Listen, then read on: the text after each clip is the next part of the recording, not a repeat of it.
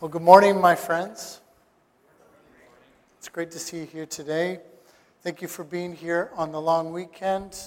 It's always a question mark for me of whether or not it's going to be just me and Jeffrey, or if the rest of you are going to show up to be with us. We are teaching through some of our favorite Psalms through the summer. Part of the reason for doing that is summer is a time of refreshment. I think especially for us islanders, there's this sense of, like I said to my girls last night, we went down to our bay for a swim, like we do most summer evenings, and there was some hesitation. Do I really want to swim? And I was already in the water. I had jumped off the rock already. And they're all standing on the rock going, what if we don't? I'm like, I'm already here. And so I explained to them from the ocean that there's going to come a day where it's been dark skies. It's been gloomy for weeks and weeks and weeks. And you're going to say to me, we should have swam more, Dad. We should have taken advantage of the summer more. And this is that moment. So they jumped off the rock and came swimming with me. But that's what we're in. This is summer season. This is the time to soak it up, to enjoy it, and to really give ourselves to joy, to rest, to being together.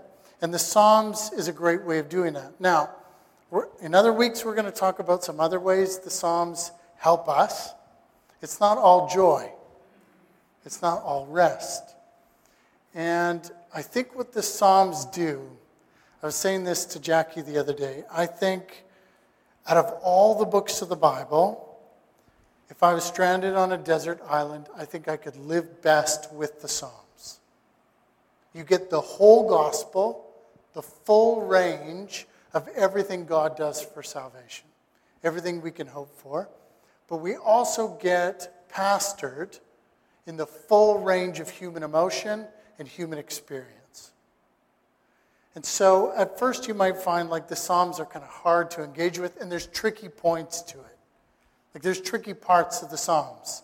And we hit that some Sundays where our Psalm reading comes up and I can hear you go, oh, do I want to say that out loud? You know, like your wrath will smite my enemies. And you're like, oh, can I say that? Should I say that? So we'll unpack some of that maybe in the next couple weeks. But this Psalm is unique. Like Jeffrey said earlier, it's probably one of the most famous, most beloved. But part of why this psalm is unique is because of its, not only the comfort that it brings, but its considerable confidence and has a great deal of clarity in this psalm. Some psalms, did you lose me? Or am I still here? Oh, I'm still there. Some psalms are question marks and where are you, God, and can I count on you, and how do I find you? And are you going to intervene? It's those kinds of big questions. This psalm is looking back on life and saying, I see that you never left me. It's hindsight at its best. It's 2020. And so it helps those who are just at the beginning of a hard circumstance or right in the thick of it, see what is ultimately true, to see clearly what you struggle to see in the darkness of the moment. So that's part of why this particular psalm is so special. So let's start to walk our way through it. Verse 1, we begin with this. This is the psalmist is David. He is the king at the time that he's writing this, but he's using language from his childhood, his youth, his time of being a shepherd in the wilderness. And so this is where he begins. The Lord is my shepherd, I shall not want.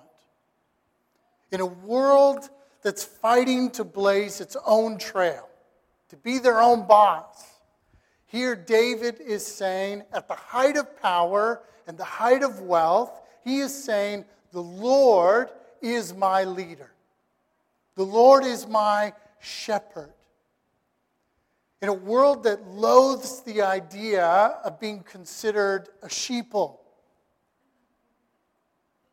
David is saying, I am a sheep who's dependent on my shepherd. The Lord is the one that I'm following, and my life is centered on Him. How dependent is a lamb on its shepherd? Eagerly looking for where he is, where he's going, where he's going to lead, at least a healthy one would. And David's saying that, I am his sheep, and he is my shepherd, and we have this sacred commitment to one another.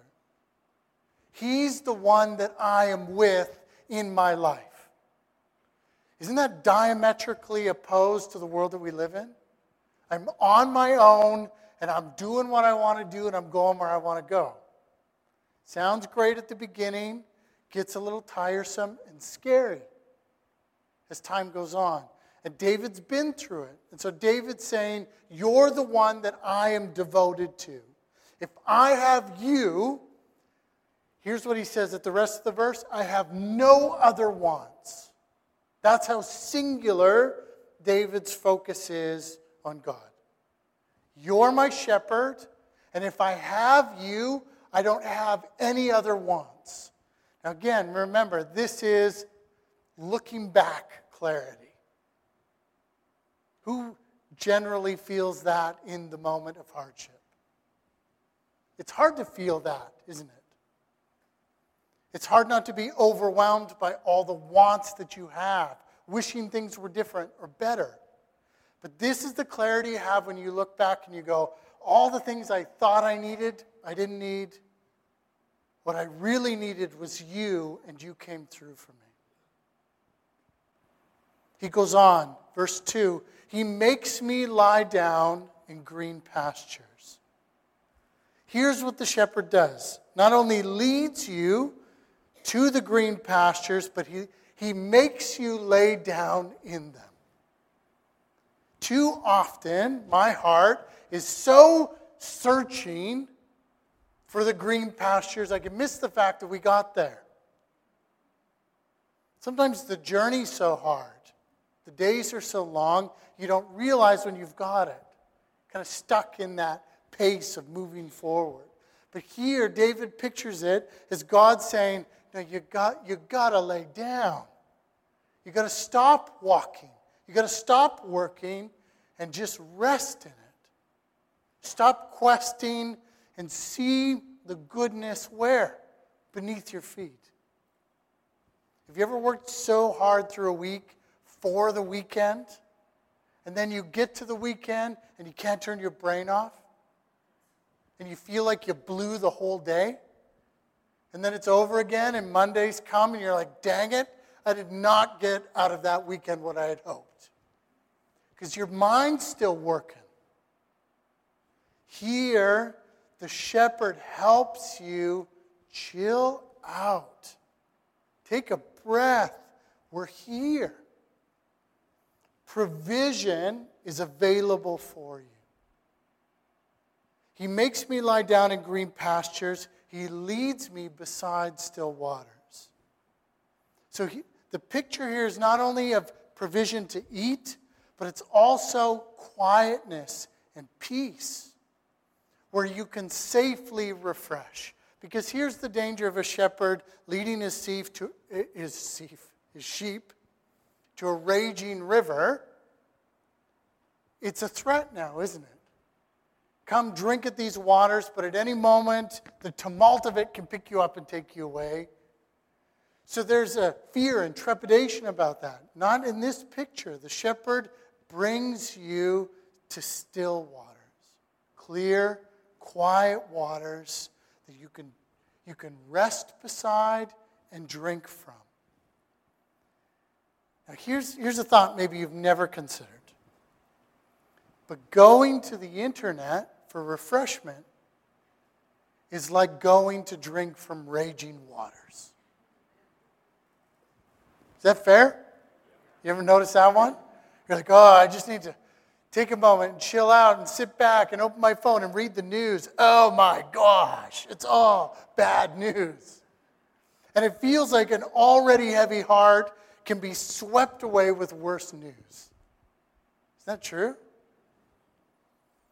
I think this is the difference, though, is to go, we're often looking for escapes, and what the psalmist is showing us here is that union and intimacy and the presence of God is actually refreshing to the real person, to the real you. And this is part of it. We're often trying to escape the stress we have, and we go to the internet and find more stress. But what's being offered in the great traditions of prayer, say to sit quietly and pray through this psalm, is to bring the real you that's in stress into nourishment and refreshing. Wholeness within. Not just escape from the stress for a moment, but actual solution-based rest in His presence. What does this lead to? He restores my soul, verse 3. So the green pasture, the still waters are for what? My soul. What about my soul? It's restoration. So the psalmist is saying that the soul is in a beaten down state. The soul is overworked and tired. The soul is heavy, burdened, broken. And in the presence of the shepherd, he brings them to pastures, to waters, for soul restoration. From the toils of this life, from the pain of this world, from the wolves, from the heat, here is restoration. And what does a restored soul result in? He leads me in paths of righteousness for His name's sake. So a restored soul is restored into the good way. A way of living that is good, that's righteous. Knowing that we have Him as our shepherd, knowing that we have what we need in Him, knowing the peace that we have with Him, we then have energy and resources to pursue the path of goodness. Isn't that what we want? I want to live for something that's good. I want to have a sense of purpose. I want to have energy and passion. That begins in quiet places of nourishment and refreshing in connection with the Good Shepherd. Isn't it? I'll tell you this, when you're young, you have these grand dreams of purpose and impact. And then you go out in the world and you seek to do that, and then you run out of fuel. You run out of energy, and you feel beat down by the bad stuff. And you feel like eventually you're losing because you can't defeat evil by yourself. And you're out of the oomph to keep going. The truth is, in order to have the long battle against evil and the long work of goodness, we need a lot of depth in union with Him to have sustenance and to have presence and to have refreshing. To hear the comfortable words of the shepherd in the places that I need it most. This is so hard to live like this in a world that's so noisy.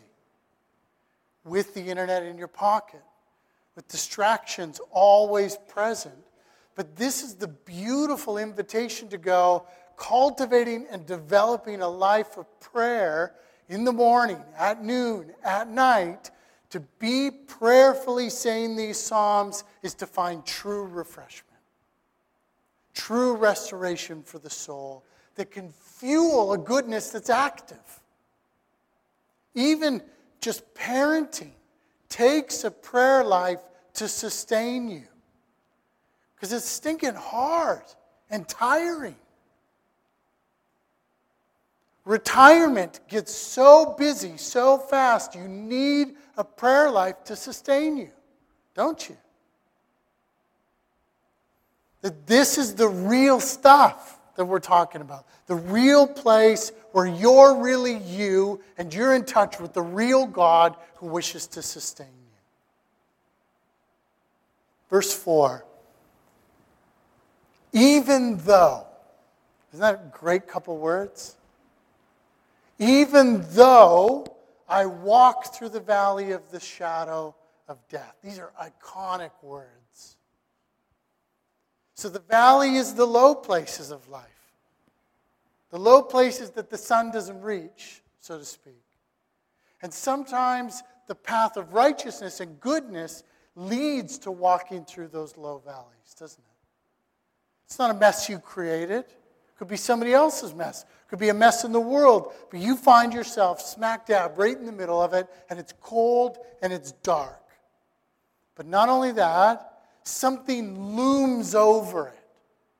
This is the valley of death. This is where goodness goes to die, supposedly. This is where the darkness seems to win.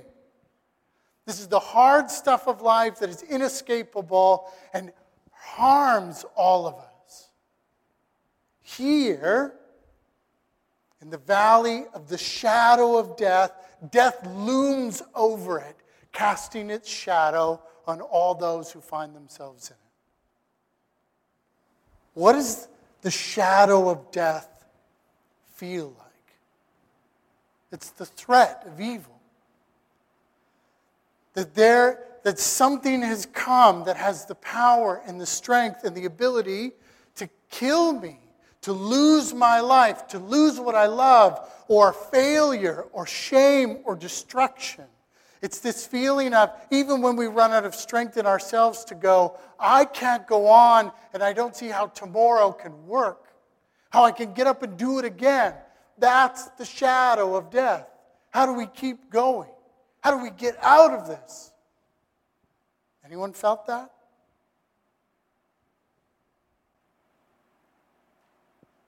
In this place where it feels like evil is going to win, where the shadow looms large over all of us, even though we walk through that valley of the shadow of death, what does the psalmist say? I will fear no evil. Why? How? What could possibly free us, not only from evil itself, but from even the fear of it? And here's where the psalmist answers the question. For you are with me. It's him. It's Jesus. The psalmist is saying that evil cannot triumph over Jesus. And we know this. And this is why I think calling it the valley of the shadow of death is a foreshadowing of the cross of Jesus. Because here's the thing. It's only the shadow of death. It's not the power of death. Because who takes the power of death? The cross of Jesus. So the cross is Jesus taking the full weight and reality of death, and because of this, we only feel the shadow of death.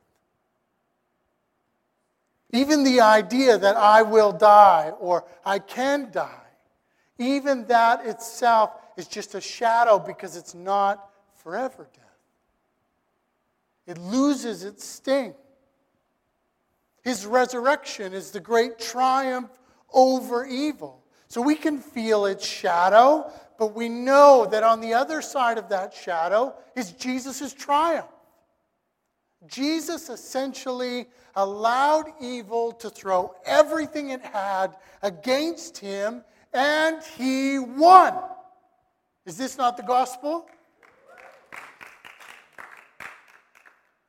So no matter what evil, what death, what hardship, what pain, what suffering, the psalmist can look back and say, all of it was horrible. All of it was hard and dark and scary. But he carried me through. He's the one that triumphed. He's the one that won.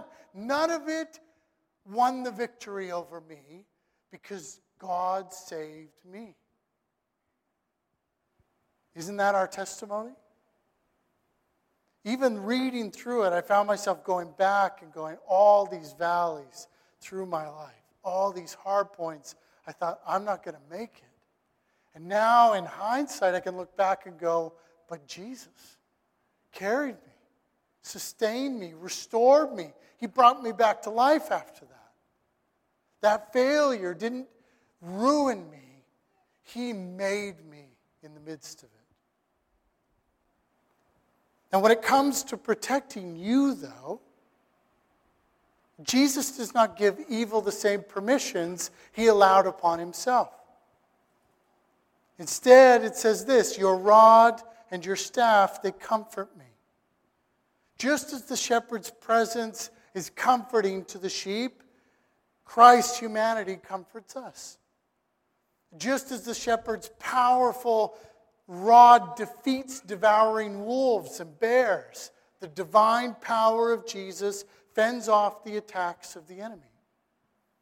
Just as the shepherd's staff offers stability along the journey, the scepter of Jesus' kingly authority goes ahead of us, caring for us, fighting battles on our behalf. This rod and staff that David pictures here is a shepherd saying, I'm not passive, I'm active in your defense. Do you hear that?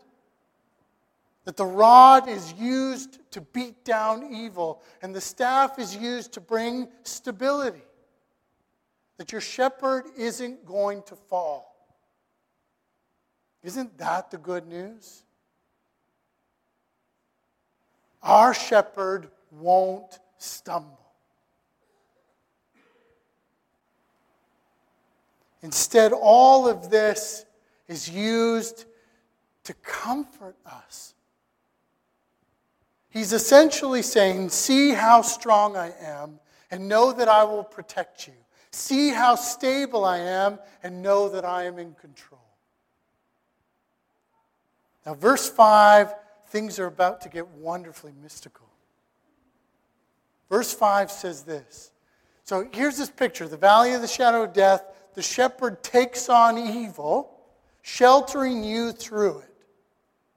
Picture the wolves and the bears and all of it coming to attack, and your shepherd is faithful. And then it says, you prepare a table for me, where?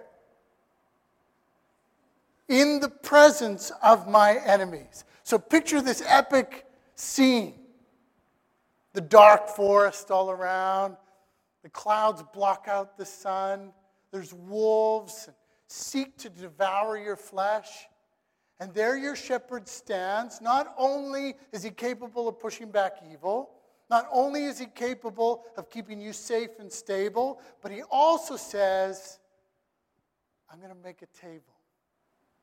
Isn't this a radical statement? In the presence of our enemies, with the death shadow looming, he says, I'll prepare a table for you.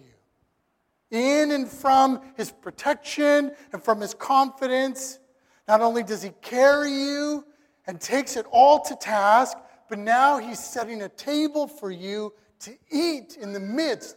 Not eat after, not eat on the high point, eat in the low point and have sustenance. Here we see Jesus take off his robe of authority and ties the towel around his waist. And like a shepherd tending to a wounded sheep, he washes your feet, the dirt, the grime, the sickness, the blood after the attacks, and sets for you a table for you to come and sit at. Take your seat in the darkness, because I'm about to feed you. And then before he gives the food, it says, you anoint my head with oil. It's an affirmation, a consecration. Jesus is essentially saying, in sight of evil and all of darkness, pouring the oil over your head, he's saying, you are beloved. You are mine. You're beautiful. You're accepted and celebrated by me in the darkest moment of your life. Isn't that a radical picture?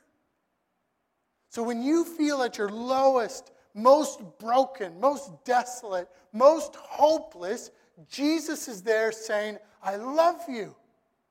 I will not let this darkness destroy you. I will care for you and I'll feed you. That is complete confidence. Think of how confident Jesus has to be to do that. And in that space, you take your seat at his table, cleansed of sin, bathed in beautiful fragrance, and he takes his place at the head of the table and then says these words to you. In the valley of the shadow of death, this is my body, which was broken for you. And this is my blood that was shed for you. Drink this, all of you.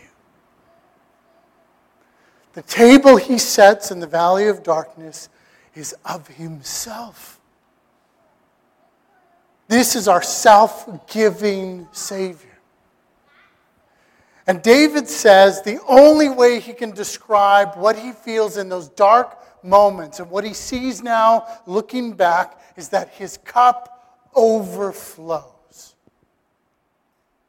As he fills your cup with his cup, your eyes meet his eyes, and together your eyes overflow with tears as your cup overflows with new wine.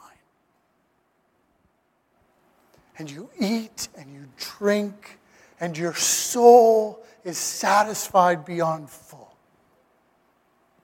And then imagine someone leans over to you after Jesus provides for you in this dark, terrible moment, and they say, What are you going to do tomorrow? What's your life going to be like after this?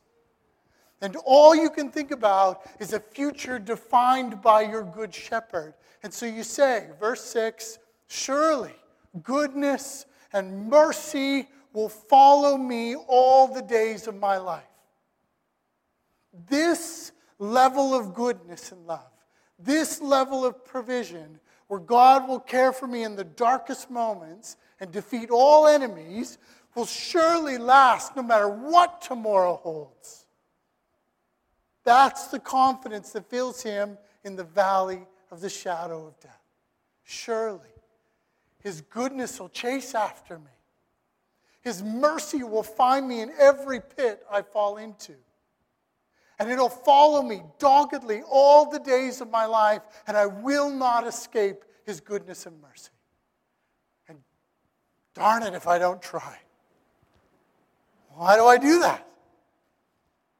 But no matter what bad turn, or what bad situation, or what bad decision I'm going to make, his goodness is going to find me. And his mercy is going to save me all the days of my life. And I'm going to need both. Every day after will be more of the same. No matter what happens, his love is going to find us. And not only in this life, but in the life to come. For I shall dwell in the house of the Lord forever. His presence is my home. It's where I belong. And where I am most at home and most myself. Why would we pray? Why would we read the Psalms? Because we'll find in his presence, we'll see God clearly. We'll see ourselves clearly, and we'll find that we are fine. It's a homecoming. And I'm most myself when I'm in prayer, when I'm in that space. I said to my wife the other night, part of preaching preparation is you're a bit more intentional and diligent, and you're thinking about these things. And we were going to sleep. The lights were out. We're saying our goodnights, I love yous, etc. And she goes, "What are you thinking?"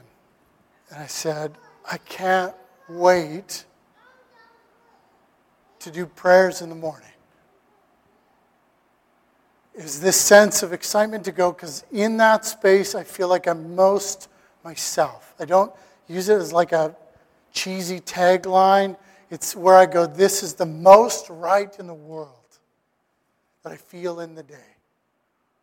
Where I'm with him and I see him and I'm known and I'm understood and I'm saved from myself and from this world, and I see a picture of hope for the future in his resurrection, and I see him ruling and reigning over all things and over the nations, and I think, I see it clearly. I'm on to it. And this world makes most sense in that space. This is the clarity that we get of Psalm 23. We see the Good Shepherd. We're most ourselves as sheep, trusting in him, following him. And there's so green pastures, quiet waters, protection of his rod and staff, the table set before us. It seems appropriate that we would eat now, doesn't it? That we would live this experience at his table. So why don't you take a moment, quiet your heart, and prepare yourself in faith for the table.